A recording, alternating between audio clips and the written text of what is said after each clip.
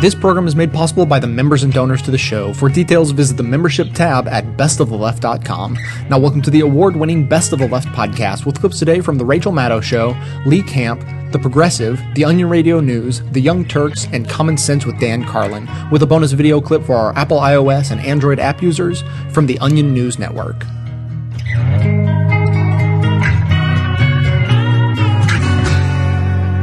Today in Texas and in Washington, the White House and Rick Perry had a political fight to the death in a dramatic down-to-the-wire final hour fight at the Supreme Court over whether or not Rick Perry's Texas would be allowed to kill a foreign citizen who the state of Texas was holding prisoner.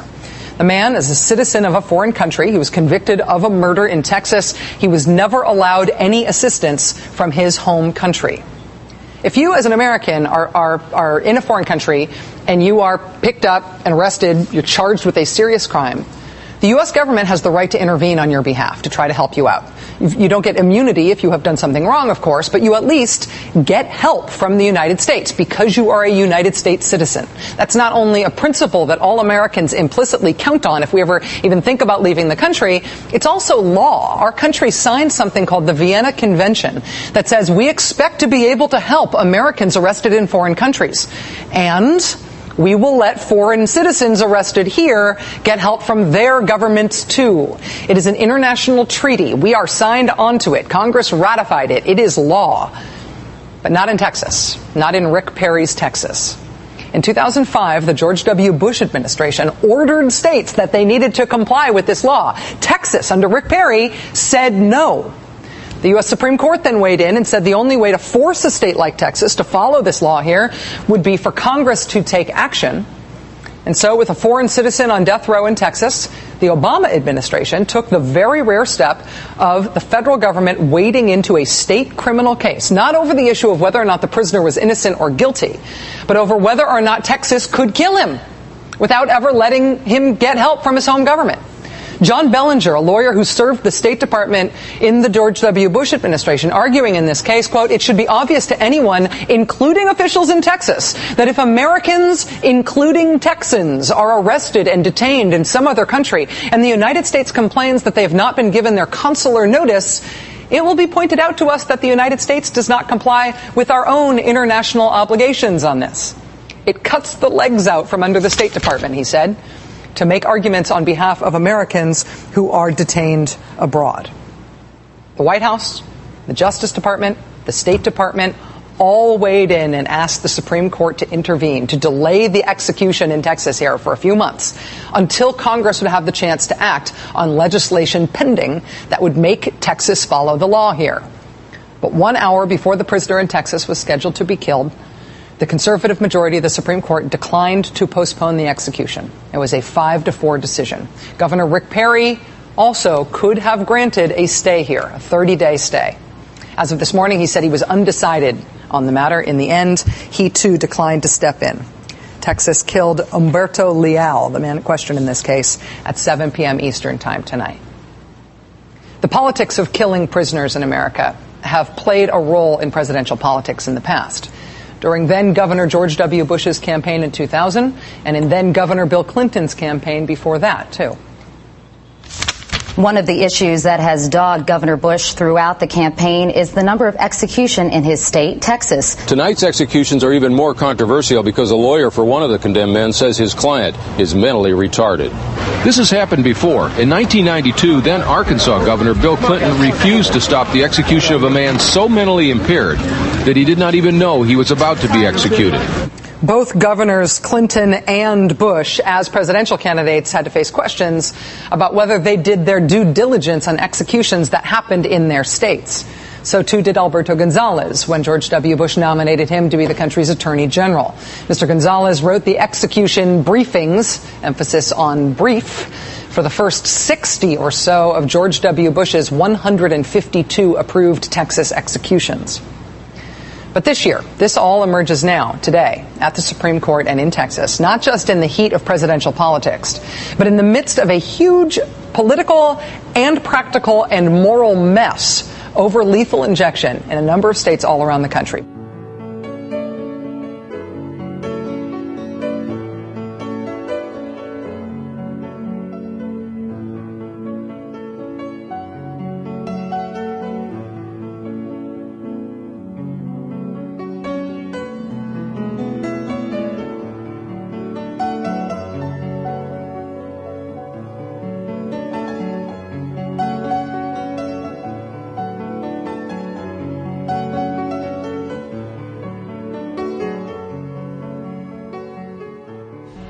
Well, folks, it's an exciting time in Georgia right now. Why, you ask? Is it the 29th annual Greased Piglet Toss? Nope, that's in August. Is it the Monster Truck Chicken Fry Shoot-Off? Nope, September. Then it must be the Shania Twain Grits and Hollerin' Turkey Swallow Wrestling Match. Nope, that's on hiatus on account of they gotta clean out the turkey swallows. It's actually an exciting time in Georgia because they're gearing up to execute another man. This execution is super thrilling because it's an innocent man. His name is Troy Davis. He was arrested when he was 20 years old for killing a police officer and has spent nearly 20 years in prison. But you're not stupid. You've seen Law and Order. All that needs to happen is Richard Belzer get some fingerprints off a gun and boom, case closed. But problem is, Troy Davis's case, there's no weapon. Well, you just get Ice-T to get some DNA off the other evidence and boom, case closed. Problem is, there's no physical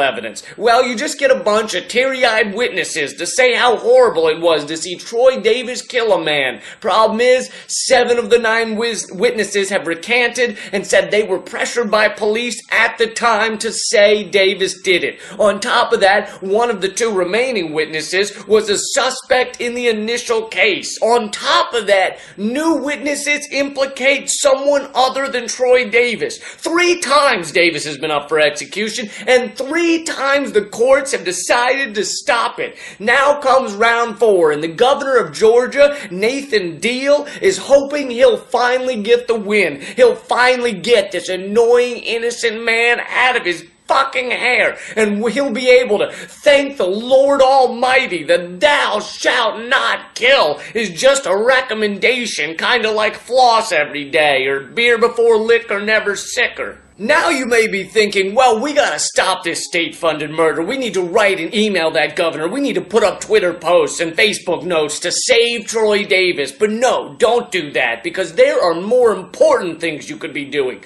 You could be playing Angry Birds or watching SportsCenter, puffy painting your underwear, or betting on who will win this episode of Robot Cupcake Wars. You could be reading up on how January Jones uses spicy food to make her nipples perky, or teaching your bunny rabbit to do a backflip because that viral video won't film itself. You could be doing any one of these things, so forget about Troy Davis, because sending an email or twittering to save a life is inconvenient, alright? And making a phone call to tell a governor to stop a murder is awkward. So with any luck, you'll forget about Troy Davis in a minute, and we can all pretend this conversation never happened, like the time your grandmother mentioned masturbation at the dinner table. And besides, evidence is for pussies. Only weak-ass mouth breathers need evidence of a crime in order to execute someone. Yeah, it makes it easier, but it's not necessary. It's like opening a bottle of fine wine. Sure, a corkscrew makes it easier, but you can also just smash the bottle on the table and lick the shards. Anyway, I'm Lee Camp, and that's your moment of clarity for today. Go to nodeathpenalty.org for more details on Troy Davis. The phone number for Governor Deal's office is 404-656-1776. Politely tell him not to murder Troy Davis. You can also tweet at Governor Deal. You can say things like, you have a busy schedule, so why not save some time and not execute an innocent man? Thanks. Governor Deal will like that because he loves attention. Light and day is more than you'll say. I hope you enjoyed this show, but also consider it a valuable tool for not only aggregating, but more importantly, amplifying our view of progressive politics in the world. So if that's true, I ask you to support this work by becoming a member of the show at whatever level you're able, as anything from a basic leftist up through the ranks of socialist, communist, Satanist, or even the most reviled level of support, George Soros. I produce 11 episodes a month of fearless coverage on all the hot-button issues we face, maintaining a rock-solid schedule. So if that sounds worth supporting, please consider signing up to donate as little as $5 a month or even $55 a year. Members also gain access to bonus audio and video content that doesn't make it into the show itself. So for a concrete way to support a strong progressive voice, please visit the membership tab at bestoftheleft.com.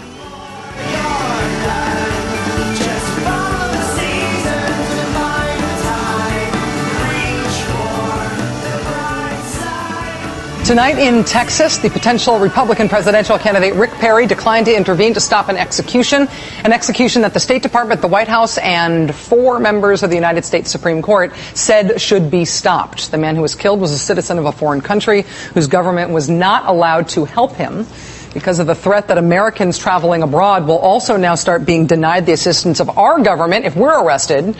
This was a state criminal matter that quite literally became a federal case. Even the George W. Bush administration had said that Texas should not do this. But Texas Governor Rick Perry went ahead with it. The man was killed tonight, despite the fact that Governor Perry could have stopped it. And that, combined with Mr. Perry's evident presidential aspirations, puts this issue right back in the fray of national politics at a time when the death penalty is frankly already in chaos. States' ability to kill their prisoners is more in chaos and frankly more in jeopardy than it has ever been during the course of my lifetime. The primary way that states kill prisoners is lethal injection. In fact, this year, that's the only way states have killed prisoners. Lethal injection drugs vary slightly from state to state, but almost all of them used to use, alone or in combination, a drug made by an Illinois company called Hospira.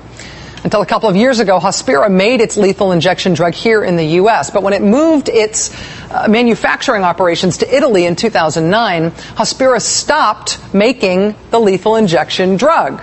The drug was a teeny tiny part of Hospira's overall business, and the company decided that making it was no longer worth their time or trouble. It became trouble to make it once they moved to Italy, because you know what Italians hate? Italians really hate the death penalty.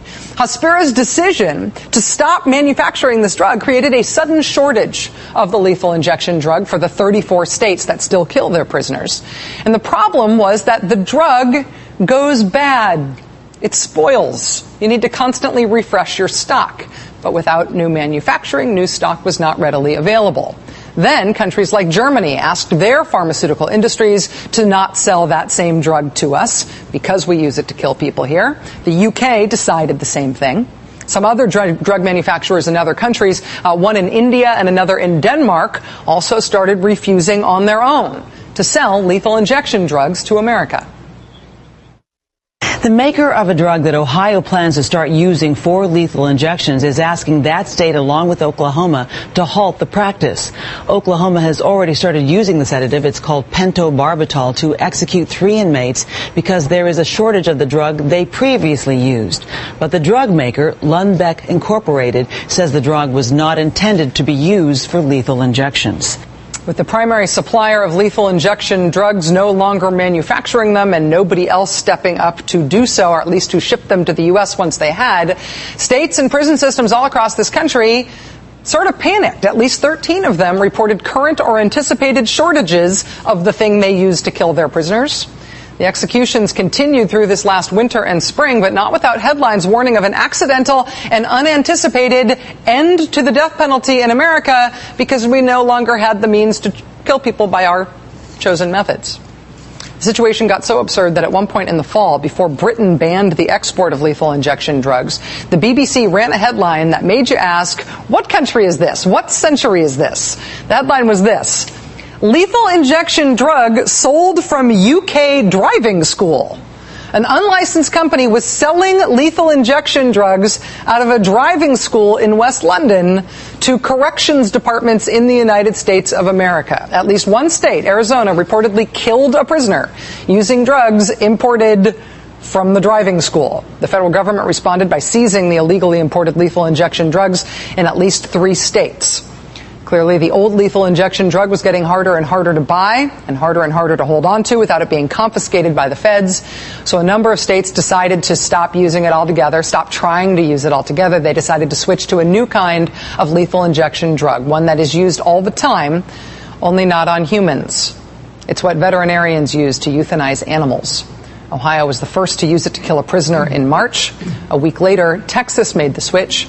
And now one of the companies that makes that drug is advising American states that it should not be used for lethal injections either. It is chaos. It is chaos on one of the most morbid issues in modern American politics. And now it is chaos on that issue with presidential politics mixed in too. Love of mine, someday you will die, but I'll be close behind. I'll follow you into the dark. No blinding light or tunnels to gates of white, just our hands clasped so tight, waiting for the hint of a spark. And if heaven and hell decide that they both are satisfied, and illuminate the nose on their vacancy signs, if there's no one beside you when your soul embarks, then I'll follow you into the dark. You may have heard of the prison industrial complex. Well, now there's a new report that spells it all out. Called Gaming the System, the report by the Justice Policy Institute shows just how pernicious is the privatization of our prison system. Today, two huge companies, Corrections Corporation of America and GEO, which used to be called Wackenhut, run the majority of private prisons in this country and incarcerate 129,000 people. The number of prisoners held by private companies has jumped 353% just in the last 15 years. It's one of the only booming businesses in America. Last year, Corrections Corp raked in $1,670 million. The Wackenhutters brought in almost $1 billion. These companies sure know how to milk the cash cow. In the last 5 election cycles, the private prison industry has shelled out almost $1 million to federal candidates and, get this, $6 million to state politicians, since they get the lion's share of their profits from contracts with state governments. In 2010 alone, they spent $2 million on these state and local candidates who, not surprisingly, favor long sentences and privatization. For the companies and for the right-wing candidates, it's a cozy arrangement. For the rest of us, it's costly and it's cruel. I'm Matt Rothschild, and that's how I see it. And lipstick and callus and fishnets and malice. Oh, darling, you're a million ways to be cruel.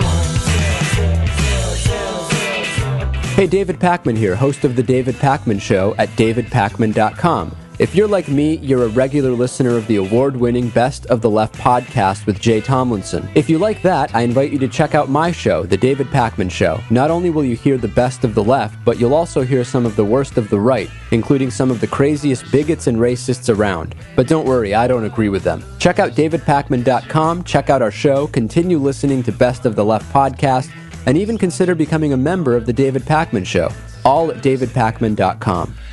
Such grace, oh, such beauty, so precious, suspicious, and charming, and vicious. Oh, darling, you're a million ways. Oh, darling, you're a million ways to be cruel. Hamburglar urges a Senate subcommittee to rubble. This is Doyle Redland reporting. Hamburger advocate and convicted felon Hamburglar denounced a prison system he called robble today as he testified before the Senate subcommittee on penal reform. Hamburglar, convicted in 1998 of breaking and entering a McDonald's hamburger franchise in South Beloit, Wisconsin, and currently serving a sentence of 3 to 5 years, made this impassioned plea before being interrupted by U.S. Senator Bob Smith of Rhode Island. Certainly there is room for improvement in our prison system, but I would hardly call the current situation robble. After delivering his message to the subcommittee, Hamburglar was promptly placed in chains and returned to prison to serve out the remainder of his sentence in solitary confinement. Doyle Redland for the Onion Radio News.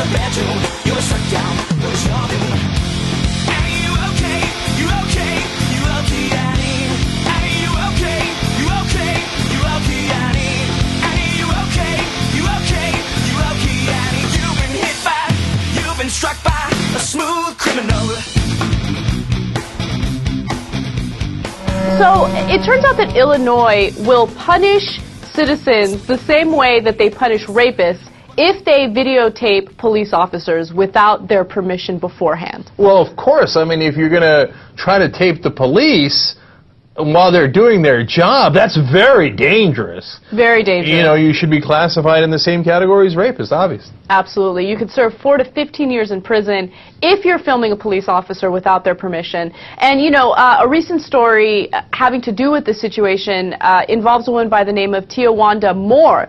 And during a domestic dispute with someone that she was living with, her boyfriend at the time, they called the cops. The cops came in and they questioned both of them separately, and they questioned Tiawanda in a room privately. It was just her and one male police officer. She claims the police officer groped her, touched her breast, and then passed his home phone number off to her. Well, she wanted to complain about that, obviously, right? So she goes to the internal affairs officials for the Chicago Police Department, and as she's talking to them about it, they're basically trying to intimidate, she claims they're trying to intimidate her, pass her off and just say, like, oh, don't file any complaints, you know, you're probably going to lose, this is going to look really bad for you. So she got extremely frustrated with the situation, and she started taping the conversation with her phone. Well, they didn't like that. So now a prosecutor is taking her to court over this, and she faces 4 to 15 years in jail because she turned that recorder on without permission beforehand. Okay, now this is great because first of all, Illinois and Massachusetts are the only states that say that if you are recording them without their permission, police officers, that you can get in trouble, right? And it's a pretty serious crime. Now, earlier, Illinois had actually ruled that if you are recording them where they have no expectation of privacy, they're out there doing their job, etc., that was okay. Well, the cops in Illinois didn't like that, so they actually explicitly got a law passed that said, even if they have no expectation of privacy, it doesn't matter. You can't ever record the cops. Okay. And the great irony of this is that they're using like a wiretapping statute from back in the day. Like they're saying, oh, you're wiretapping the cops, and that's totally illegal. But what's hilarious and ironic about that is now our federal government is allowed to do warrantless wiretapping.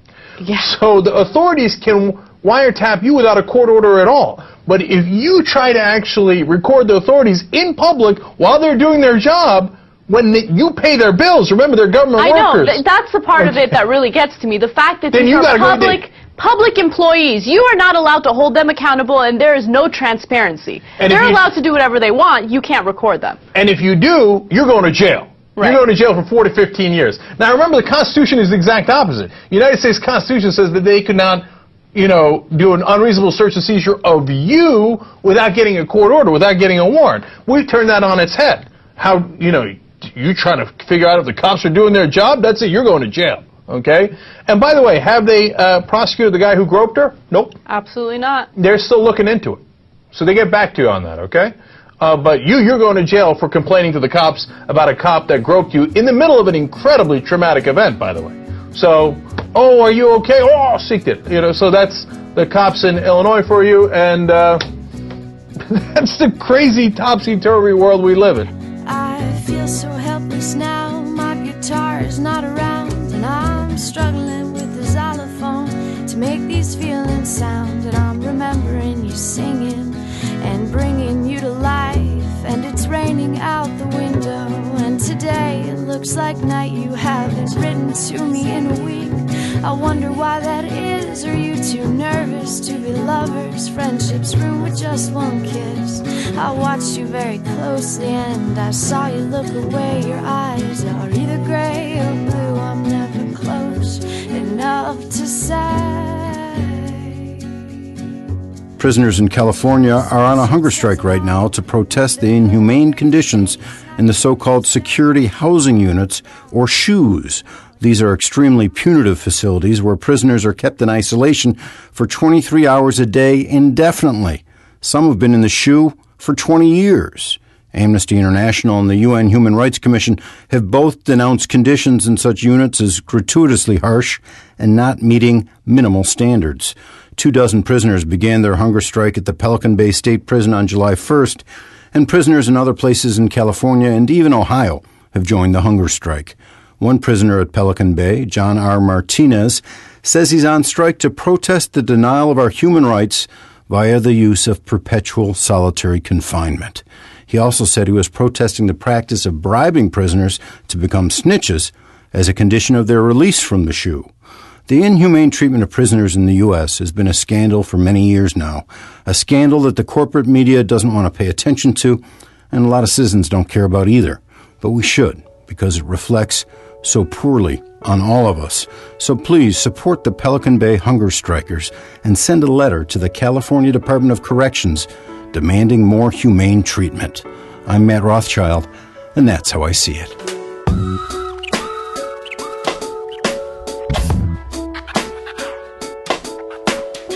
As an anti-consumerism advocate, I'd like to encourage you to shop less, don't buy things you don't need, and only buy the necessities from local, independently owned businesses.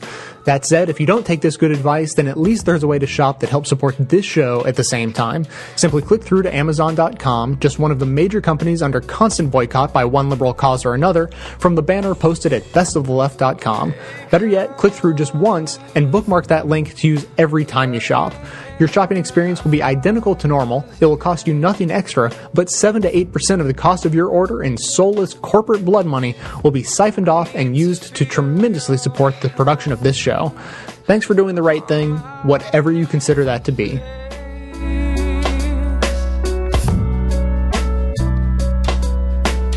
Words can be like knives, they can cut you open. Now, the reason that you should be afraid of all this is because of the warnings we're getting from the only people who have even a little bit of an idea what's going on. This New Yorker story involves some of the civilian people who know what's going on, and I'll get to that in a minute. But some of the elected people who know what's going on are doing their darndest to warn us. What's interesting about that, too, is how often have we said on this program that we desperately need those people to act, right? What do we need to do to get those people to act? What's funny is they seem to be trying their best, the ones who care about this, to let us know enough information so that they can get our help acting. It's almost as if we're powerless and we're looking to them, and they're powerless and they're looking to us. The latest example of this happened the other day during testimony over the Patriot Act renewal. Oregon Senator, Democrat from Oregon, Ron Wyden, and Colorado Senator Udall got on the Senate floor, and Wyden made some statements that you need to pay attention to, folks. You need to understand how completely unprecedented what Wyden said is. Now, just so you know, it comes a year after similar statements, although he went farther, that's why I call it unprecedented, similar statements by Senator Russ Feingold. All these people sit on the, very small Intelligence Committee. One of the misunderstandings many Americans have about their congresspeople or their senators is that those people are all in the know. They're not in the know. The only people who know the secrets that the government, employs and the things that they're doing, especially concerning things like the Patriot Act, are the people who sit on the Intelligence Committee. Now, people who sit on the Intelligence Committee are tried and true trusted members. They've been there for a while. They rarely change. They're the kind of people that, the National Security Agency and the CIA and all those people can rely on to protect their secrets. These are insider people, right? These are not fly-off-the-cuff radicals. And yet, for more than a year now, several of them have been trying to warn us that we really need to understand what's going on. And they can't tell us. This is what Senator Ron Wyden said on the Senate floor the other day. I've been following politics for more than 30 years. I've never heard anyone get up there and say anything like this. He said, quote, "When the American people find out how their government has secretly interpreted the Patriot Act, they will be stunned and they will be angry. And they will be asking senators, did you know what this law actually permits? Why didn't you know before you voted on it?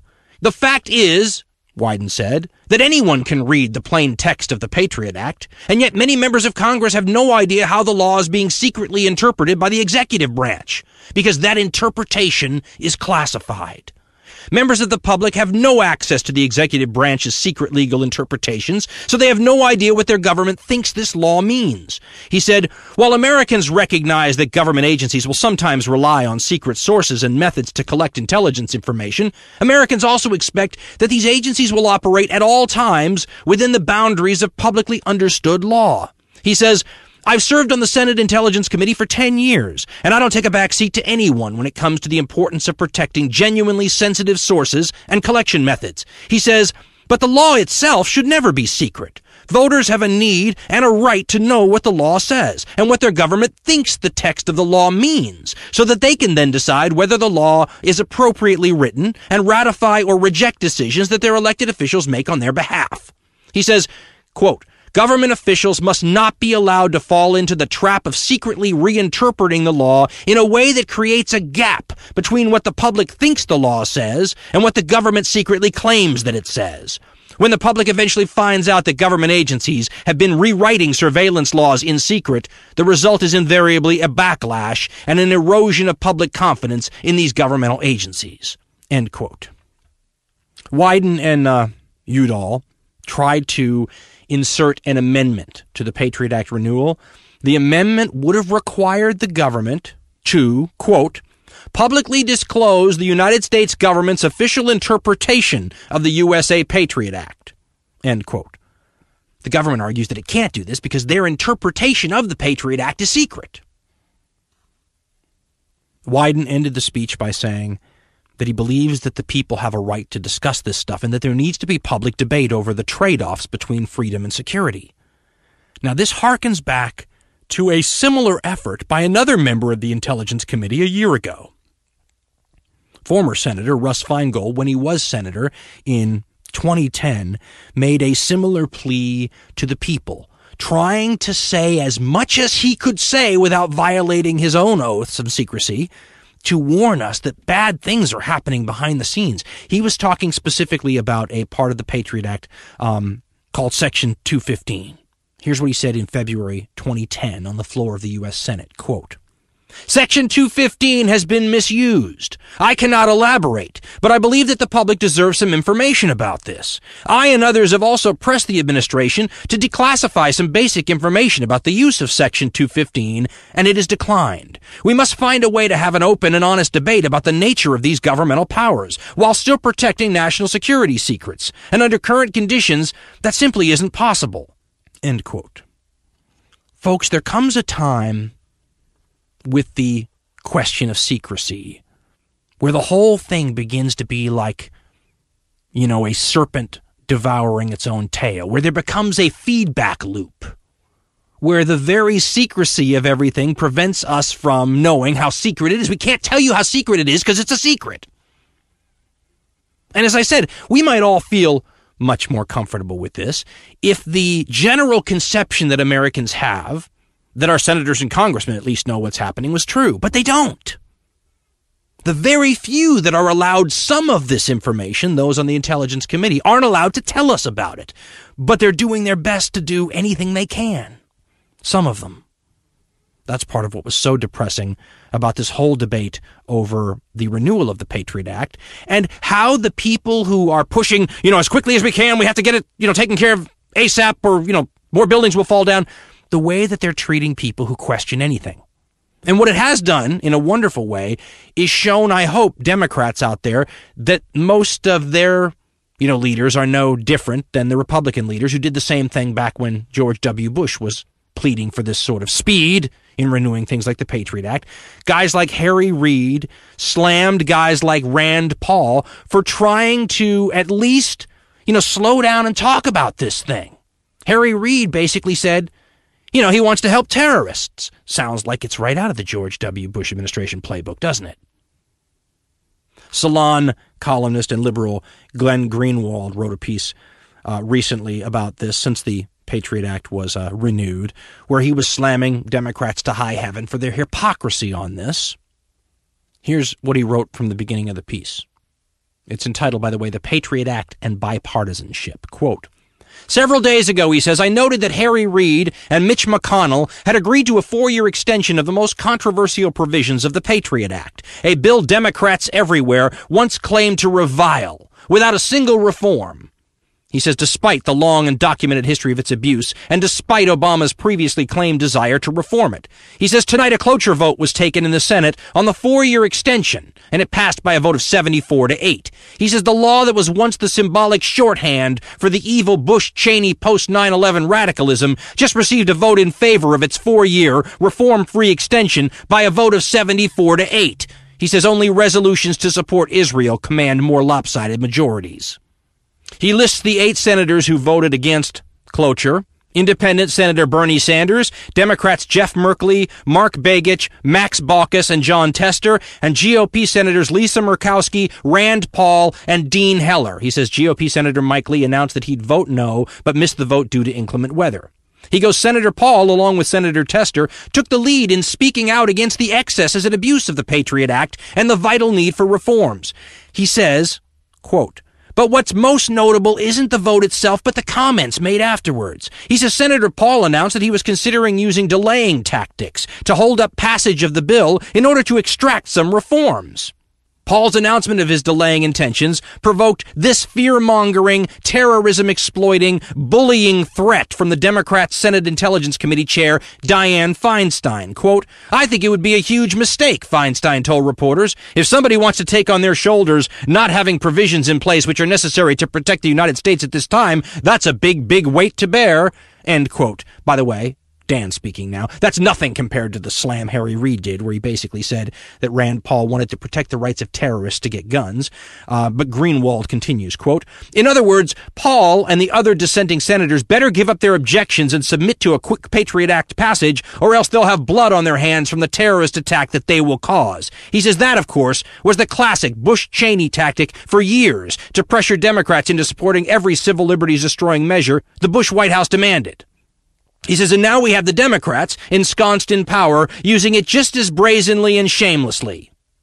He finishes the piece by saying, quote, so when they were out of power, the Democrats reviled the Patriot Act and constantly complained about fear-mongering tactics and exploitation of the terrorist threat being used to stifle civil liberties and privacy concerns. Now that they're in power and a Democratic administration is arguing for extension of the Patriot Act, they use fear-mongering tactics and exploitation of the terrorist threat to stifle civil liberties and privacy concerns.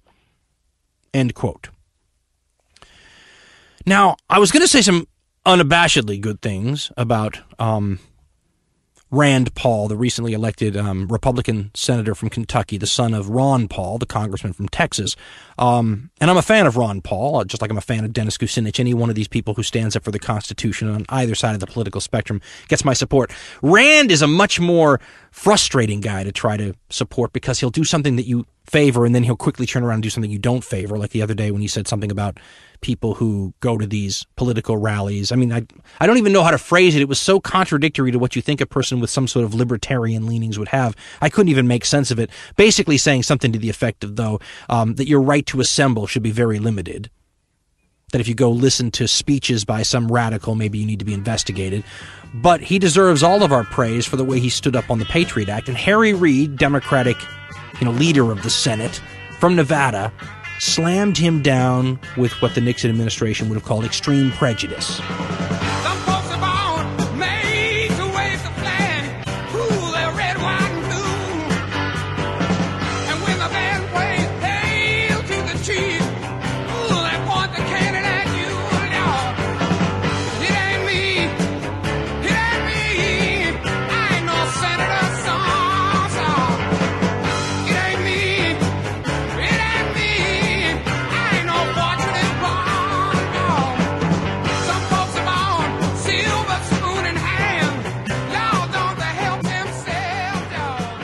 During the Bush years, we fought hard against radical ideas, like some enshrined in their signature bill after 9/11, the Patriot Act. But now some of what used to be considered radical departures from American tradition have become normalized, even hardly noticed. For example, quietly and quickly, Congress reauthorized the Patriot Act last week. just before ducking out for the holiday weekend. The Senate passed the bill 72-23. The House followed suit just hours later, passing it 250-153. All in all, more than 80 Democrats supported the bill. What happened? I thought Democrats didn't like this bill under Bush. Did something change? In fact, one of the bill's biggest opponents was a Republican. Senator Rand Paul fought to amend the bill last week to take out some of the civil liberty abuses in it. And he got hammered for it by none other than Harry Reid. Unless the senator from Kentucky stops standing in the way, our law enforcement will no longer be able to use some of the most critical tools they need to counter terrorists and combat terrorism. If they cannot use these tools that identify and track terrorist suspects, it could have dire consequences for our national security. Now, that's quite a switch from how Senator Reid felt about people who fought against the Patriot Act during the Bush years. Think of what happened 20 minutes ago in the United States Senate. We killed the Patriot Act. Senator Reid seemed quite proud to oppose the Patriot Act back then, so why is he one of its biggest supporters today? Has the bill actually changed, or has the Democratic Party changed? We really want to know what happened, and that's what we're trying to figure out tonight. So to help me do that, we're going to bring in Jeffrey Rosen. He's a law professor at George Washington University. He's also the legal affairs editor at the New Republic. Jeffrey, thanks so much for joining us. Really appreciate it. Let me start with that fundamental question. Is there something significantly different about this Patriot Act as opposed to the one during the Bush years? Absolutely not. In fact, the three most controversial provisions of the Patriot Act were reauthorized with barely any debate. These are the provisions that authorized roving wiretaps, the infamous Section 215, which allows the government to seize any tangible thing, data, cell phone records, what have you, merely by saying that it's relevant to a terrorism investigation. And then finally, these secret national security letters that also allow the government to seize any data, and if you receive this letter, you're not even allowed to mention it to anyone else. And investigation in 2007 found serious and widespread abuse of these letters. It found there were 140,000 of them issued between 2003 and 2005, many with people with no connection to terrorism. These are the very provisions that Harry Reid and other Democrats properly denounced during the Bush years. And this past week, as you said, with barely any debate, the same people just voted to reauthorize these terrible provisions. You know, throughout this entire time, for what's been about 10 years now, I've never understood why this is remotely constitutional. So without a court order, they're going and telling people, okay, I want to have your records, whether they're going to a business, whether they're going to a doctor's office. These national security letters, for example, that, you know, part of what you mentioned, how is that in any way constitutional? Isn't it an obvious violation of the Fourth Amendment? You know, you might well think so. After all, the Fourth Amendment says the right of the people to be secure in their persons, houses, papers, and effects against unreasonable search and seizures shall not be violated. But the Supreme Court in the 1970s said that there may be a national security exception to the Fourth Amendment. It hasn't said definitively that these national security letters are constitutional, but seizing on this possibility of a national security exception, essentially the Bush and now I guess the Obama administration too have allowed the police, the government, to do with these national security letters what they can't do in ordinary investigations, and merely by saying that my cell phone records might be relevant to a terrorism investigation, those records can be seized and I might not even ever know about it. I'm stunned by it. This is the stuff that we used to be outraged by. I mean, without any probable cause. If you got probable cause on somebody, by all means, of course you should do an investigation of them. That's why we have the FBI. That's why we have the authorities. But to say, hey, you know what? I don't know. Professor Rosen looks kind of fishy. Let me go grab all his records. I don't see why any conservative, liberal, or moderate, or any American should be in favor of that. But it gets worse. Senator Wyden is talking about how the government is using the Patriot Act in a secret way we might not even know about. What in the world is that about? That was just extraordinary. In the debate over the Patriot Act, Senator Wyden, the Oregon Democrat, said he was very troubled that the government, the Obama administration, had embraced an interpretation of the act that might allow data that had nothing to do with terrorism to be seized. And Wyden wanted to propose an amendment requiring, at the very least, the government to say what its interpretation of the Patriot Act was. But even that simple transparency requirement was too much for his fellow Democrats and Republicans, and they refused to bring that to the vote. You know, really, what's so distressing about this, it shows that the Democrats, the big government Democrats, are no more consistently devoted to civil liberties than the Republicans. There's really a small coalition of civil libertarian Democrats like Senator Wyden, like Senator Russ Feingold, who was the only senator to vote against the Patriot Act the first time around, and then even libertarian conservatives like Rand Paul, who, as you said, really did very good work on this subject. They're the ones who are against this, but the vast majority of Democrats and Republicans are going to let it sail through without any objections. It's just real quick, last question, and I don't know if you can answer this, but why? People say there's no bipartisanship, but this is bipartisanship in the wrong direction. Why do they all agree to do things that seem so unconstitutional?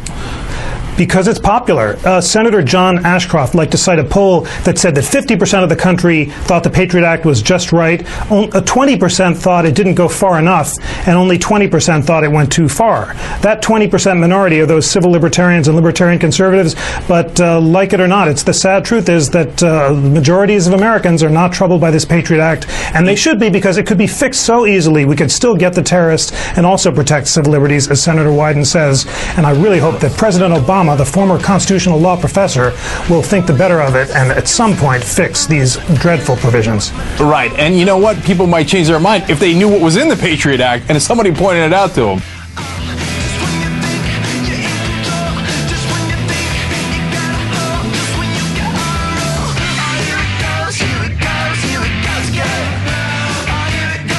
The mission of this show is to aggregate and amplify the best voices of the truly liberal media, and now you can play a critical role in helping fulfill that mission.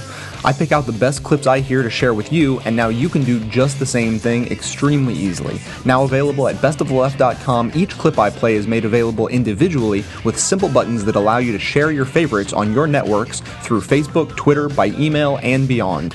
By myself, I can amplify this content to thousands of people, but collectively, we have the potential to reach millions. No kidding. Become your own media activist by taking 1 minute to share your favorite content a couple of days each week, help more people plug into the truly liberal media, and be an integral part of this extremely virtuous cycle.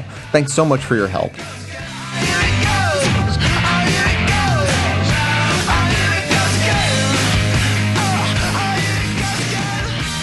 Here's how Harry Reid demagogued the issue, and he went after Rand Paul for the part that was more exploitive, the part about protecting gun rights, but there were other things too. Here's what he said, though, about that. He goes, quote, "He's fighting for an amendment to protect the right, not of average citizens, but of terrorists, to cover up their gun purchases. If he thinks that it's going to be a badge of courage on his side to have held this up for a few hours, he's made a mistake."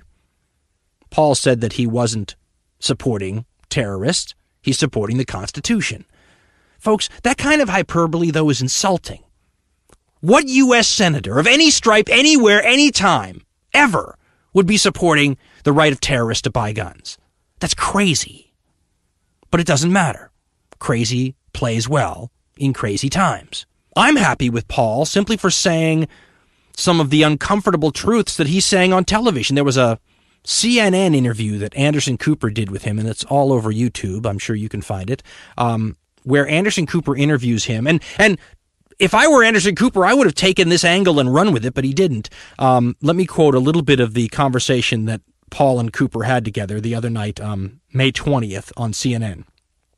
Senator Rand Paul says, quote, "We go week after week in the Senate and do nothing. I feel like sometimes I should return my check because I go up and they do no votes and no debate. Look at this horrendous debt crisis. We don't debate that either." Anderson Cooper says, "Really? You feel like that? You feel like you're not doing anything there?" And Paul replies, "Yes, I feel absolutely. We go week to week and there's no debate in Congress, no debate in the Senate. We sit idly by. Some weeks we vote on 2 or 3 non-controversial judges and then we go back home. It really..." And then Cooper says, "Why is that?" And Paul says, "I'm trying to get a vote on Libya. They say they don't have time. I was told when I wanted to bring up my resolution on Libya, which I did force them to, but I had to kind of capture the floor." And Cooper interrupts and says, "It got tabled like 90 votes to 10. And Paul says, "Yeah, they weren't too happy with me because I used some parliamentary procedures to gain access to the floor. And then they came running down to the floor. And they were apoplectic that I'd taken over the floor. And the thing is that we should be having these debates on the floor," meaning the Senate floor. "They don't want to have any debate," Paul says. I'm asking right now to vote on Libya. I have a resolution saying we're in violation of the War Powers Act. It's hard for me to get to the floor unless I somehow sneak on the floor when no one's looking to try to get a vote. Why would we not want to debate great constitutional questions? When I ran for office, that's what I thought. There will be great and momentous debates on the floor. Well, we don't have any because they prevent the debates from ever beginning. End quote. That's a rare confirmation of stuff we already told you, folks. That we're not even talking about this stuff, and that there's almost a concerted effort to avoid talking about this stuff. That's why you have to rush the Patriot Act through as fast as you can. That's why we wait until the last minute so that there is a rush, because we don't want to talk about this stuff. Let me back up. They don't want to talk about this stuff. But Feingold and Paul and Wyden and Udall and some of these other people do. They're the ones who are marginalized. I mean, Harry Reid said Rand Paul wants terrorists to have guns and be able to get away with it. Who's the bad guy? You know, when someone's throwing around invectives like that. Back to the New Yorker piece. The New Yorker piece basically goes into some detail about this stuff that these senators are getting up and warning us about, that they can't get specific about, right? When Feingold's talking about Section 215, when Wyden's talking about these powers that someday we're going to go and slam senators for not knowing that they'd given the government, what they're talking about is the sort of stuff that this person that the article is about worked on. His name is Thomas Drake. He's an ex-Air Force guy. First of all, Drake is in trouble. The government's going after him. He faces 35 years in jail for being a whistleblower. The kind of guy that Barack Obama said while he was running for office was the best protection our country had against corruption and ineptitude and all that kind of stuff.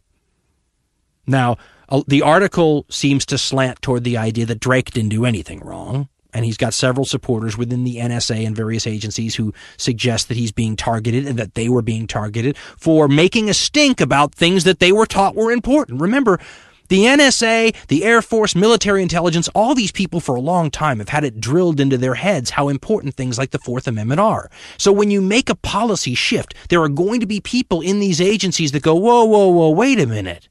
Didn't you always tell us that that was illegal? And that's what happened.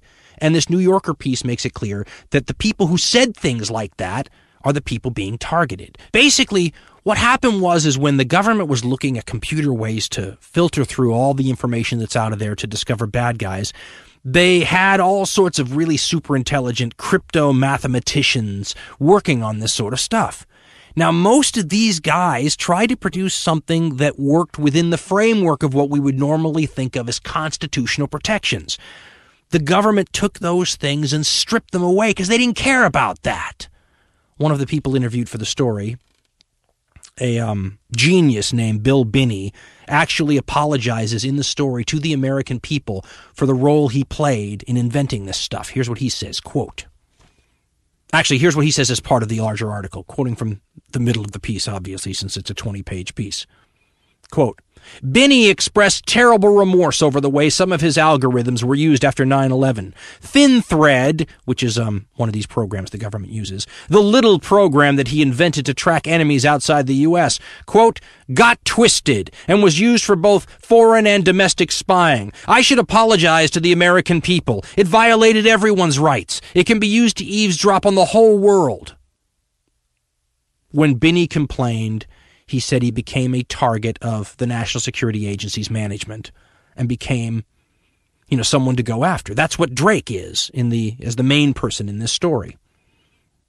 The story's author then continues later in the piece where she talks about how Binney first found out that maybe his algorithms were being used in ways that he'd never intended. From page 8 of the piece, quote, when Binney heard the rumors, he was convinced that the new domestic surveillance program employed components of ThinThread, a bastardized version stripped of privacy controls.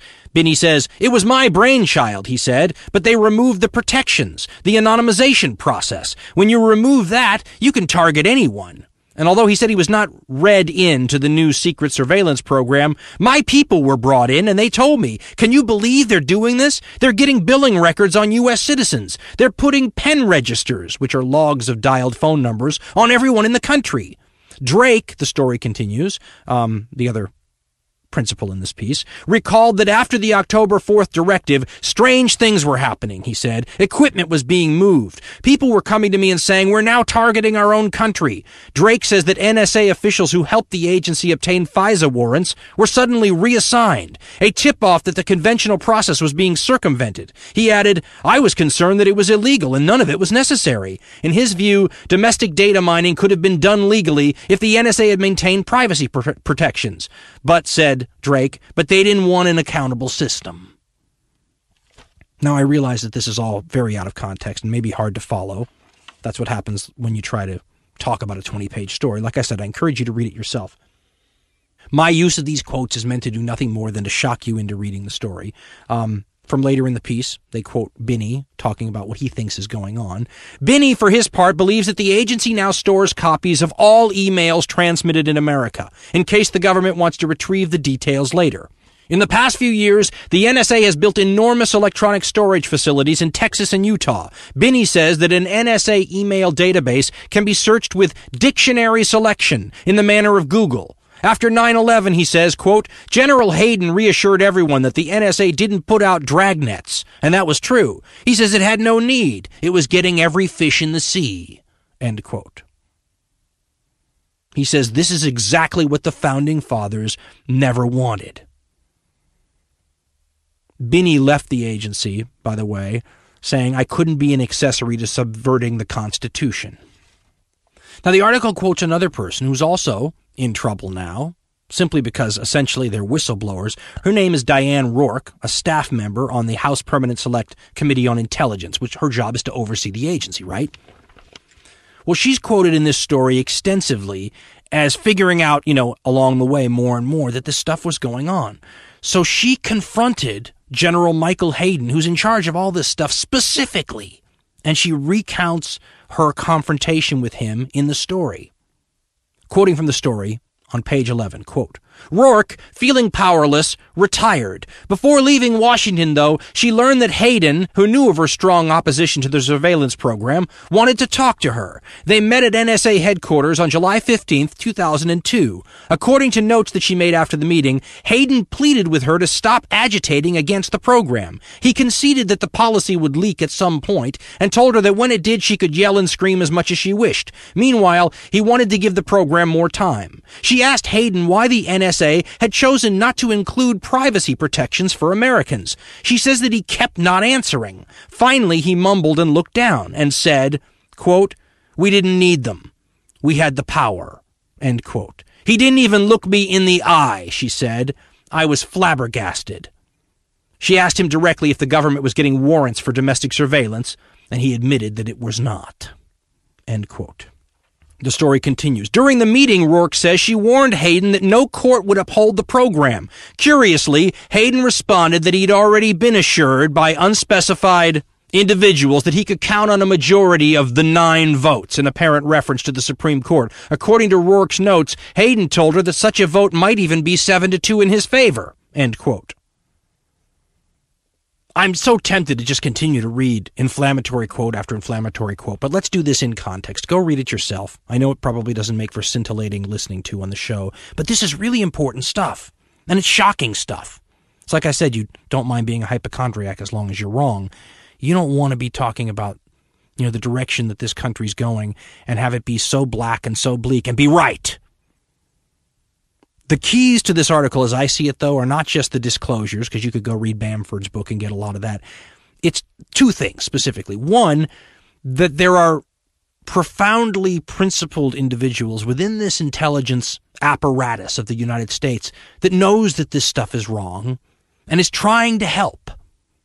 Just like Wyden and Feingold and Rand and Ron Paul and Udall in Colorado are trying to get the word out to us. In the case of these people inside the intelligence apparatus that are trying to help, they're being targeted. This is very scary stuff, folks. Like I said earlier, when the secrecy begins to cover up the secrecy, it's like a serpent eating its own tail. We can't even know how the government interprets this secret stuff because the interpretation itself is secret.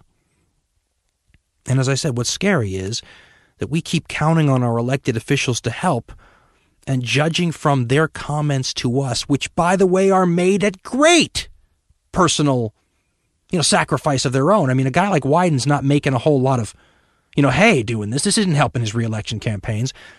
Those guys are asking for our help.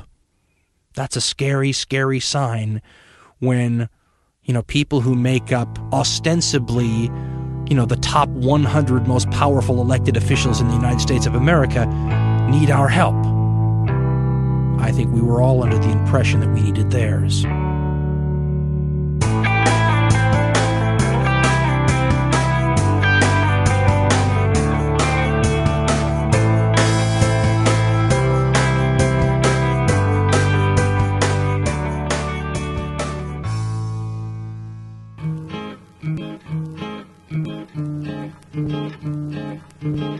Hi, Jay. Chuck in Salt Lake City. I'm hoping that you'll take a second to mention to the listeners that Dan Carlin on his show Hardcore History has just wrapped up his Decline of the Roman Republic series. I think it ended up being like 5 parts, and the final part was actually a 5.5 hour podcast, which is impressive. But the reason I bring it up on your show is because, I think most everybody agrees that knowing your history helps you to have a better informed political, stance.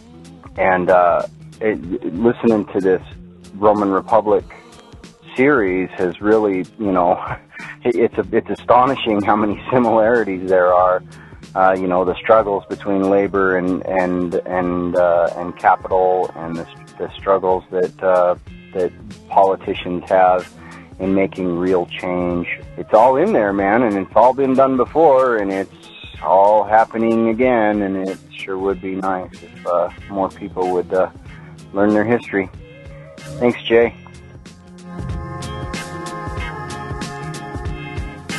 Hey, it's Matthew again from San Francisco, calling this time from Ann Arbor, Michigan, doing a summer internship that makes me a starving college student, so I can't support the show, or not reasonably at least, but I now see that there is a clear way where I can do a lot for the show by sharing, now easily, individual clips from this show on Facebook. And I want to point out to those who aren't able to donate and who haven't already realized that this is your chance to really take it away in the name of the left. So please do, and I will.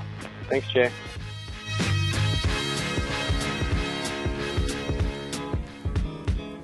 Hi, Jay. It's Steve calling you from Richmond, Virginia.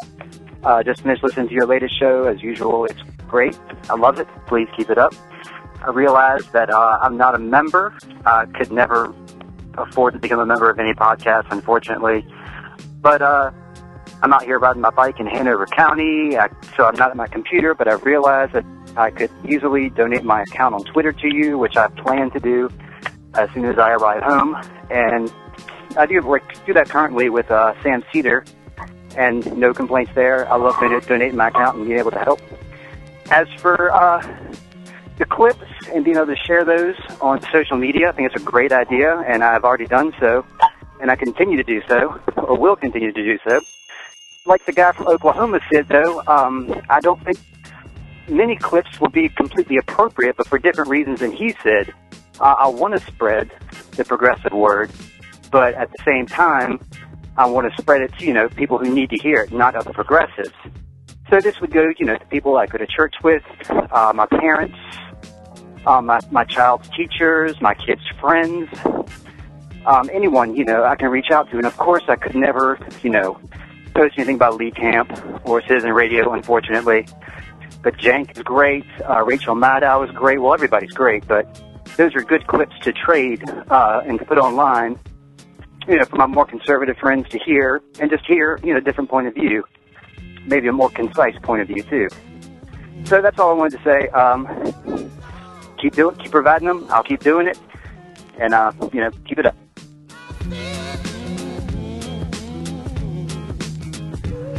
Hey Jay, this is Dean calling from Colorado, and I just wanted to talk about the clip with Charlene Strong. And your goal is to amplify the best of the liberal media, but I think what your listeners need to realize is with the gay and lesbian community, these stories are the American media. It's real American people and real American stories. And it's not something that needs to be politicized. It's something that these people need to be treated equally. And so I just want to say thank you for playing that clip, because it's not so much a political clip as it is a personal story, and one that people need to realize is an American person who needs to be treated as they should be. Thanks. Bye.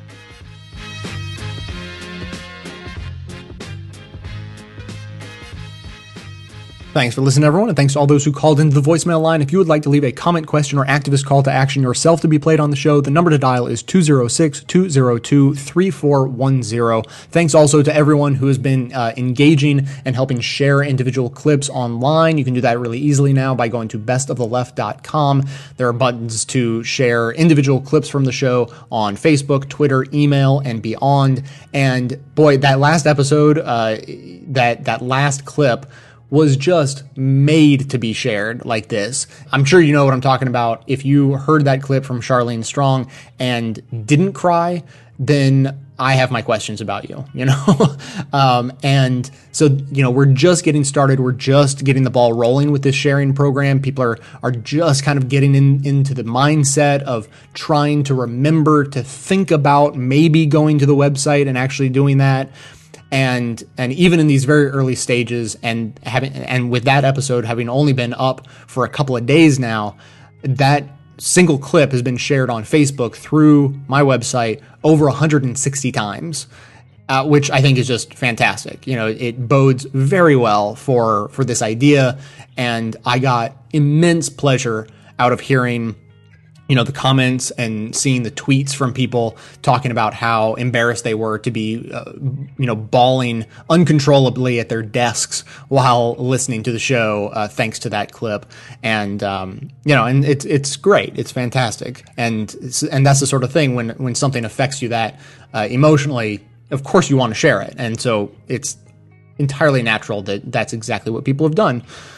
So now my story for today is that this morning, Friday, July 15th, the PCCC, everyone calls it that because no one can remember what it stands for, but it starts with progressive and includes the word change and possibly campaign committee, but not necessarily in that order.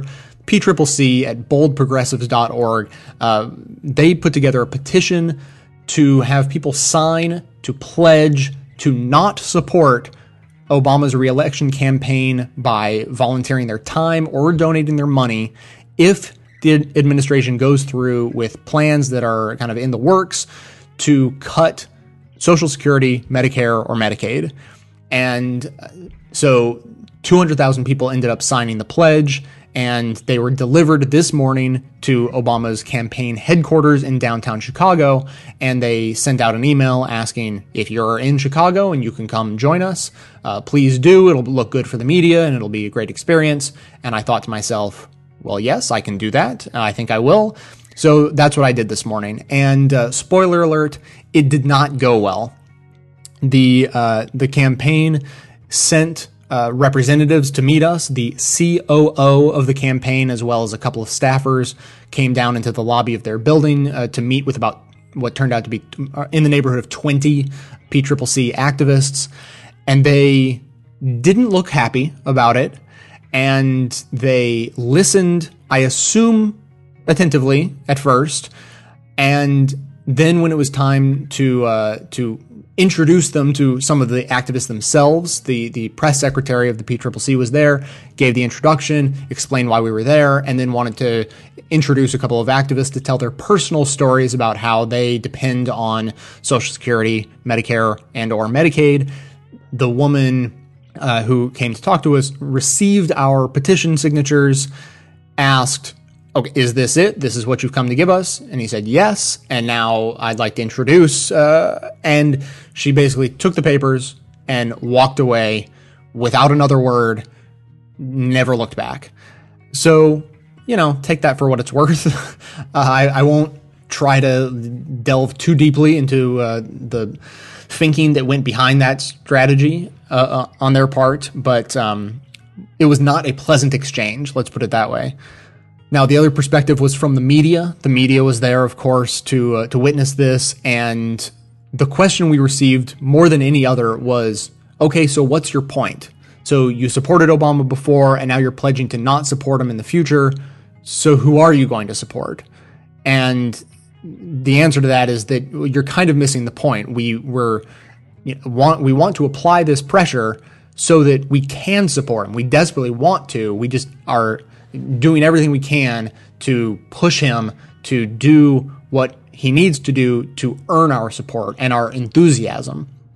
But that was a little bit too nuanced of an answer for the media. So they kept pushing, so you follow through on your threat and you don't support him. So then what do? Do you vote for a Republican? Who are you going to support? And so the answer that I think unfortunately was not given, but I think should have been, was about the enthusiasm gap. That's what this is all about, is the 2010 election was won enormously by the Republicans because their side was more enthusiastic than the left side. So now, for the 2012 election, we want to be that canary in the coal mine to let them know, look, you're going the wrong way. You're losing the enthusiasm of your supporters. So when the media comes to a group of 20 hardcore progressive activists and says, okay, so what are you going to do? Vote for a Republican? Well, the answer is obviously, well, no, that's silly. And then I don't think they actually asked, but if they had asked, are you going to not vote? Well, again, the answer is, well, no, we're still going to vote. That's silly. What we're pledging to do is withhold our donations and volunteer time. But what that means in the bigger picture is that if the hardcore activists are withholding their activism, what it means is that those people who are, maybe Obama supporters, but they're not activists and they're not donors, they are also going to be unenthusiastic in large part. There's going to be a huge chunk of people who are unenthusiastic about going out to vote, and so they're simply not going to. So the hardcore activists, they're still going to vote, and so asking that question doesn't really drive the point home. Asking, what's the point of this pledge is, I think, the answer to that is, we're the canary in the coal mine. If we're withholding our activism, we're representing hundreds and hundreds of thousands of people who are simply going to withhold their vote out of apathy. And again, if I didn't say this before, all of the activists who were there today, they wanted to be Obama supporters. They wanted to be, and they still do. They just want him to go in the right direction. And as soon as he does, they will become enthusiastic again. And when he does, all of the other people in the country who are potential supporters of his, even if it's only in the capacity of voting, they will also become enthusiastic again. So as always, when it comes to this kind of talk, we are not in favor of tearing him down. We're in favor of building him up. We want him to be stronger. We want him to have not only better policies that we all agree with, but the incremental approach he's taking, and sometimes the flat out wrong direction he's taking, is hurting him in the policy realm and the political realm. He's actually diminishing his own chances of being reelected by doing policy moves that are, against everyone's best interest. So that is it for today. This has gone on way too long as it is. I want to thank all the volunteers, Mike, Colette, Todd, Joe, Laura, Emerson, and Lauren. And also thank a couple of members, Tamara H., who signed up for a leftist yearly membership back on December 22nd, and Lynn M., who signed up for a socialist monthly membership back on October 14th. And both of those members have stuck with the show since then. Huge thanks to all of them, all of the members and donors who make the show possible. Of course, everyone can support the show just by telling everyone you know about it. Stay tuned into the show between episodes by joining up with us on Facebook and Twitter. And for details on the show itself, including links to all of the sources and music used in this and every episode, all those details are always listed in the show notes on the blog. So coming to you from far outside the conventional wisdom of Washington, D.C., my name is Jay, and this has been the Best of the Left podcast, coming to you 11 times a month, thanks entirely to the members and donors to the show from bestoftheleft.com. It's now black and white, 'cause you took apart a picture that wasn't right. Pitch burning on a shining sheet, the only maker that you wanna meet. A dying man in a living room, whose shadow bases the floor. He'll take you out in the open door. This is not my life, it's just a fond farewell to a friend.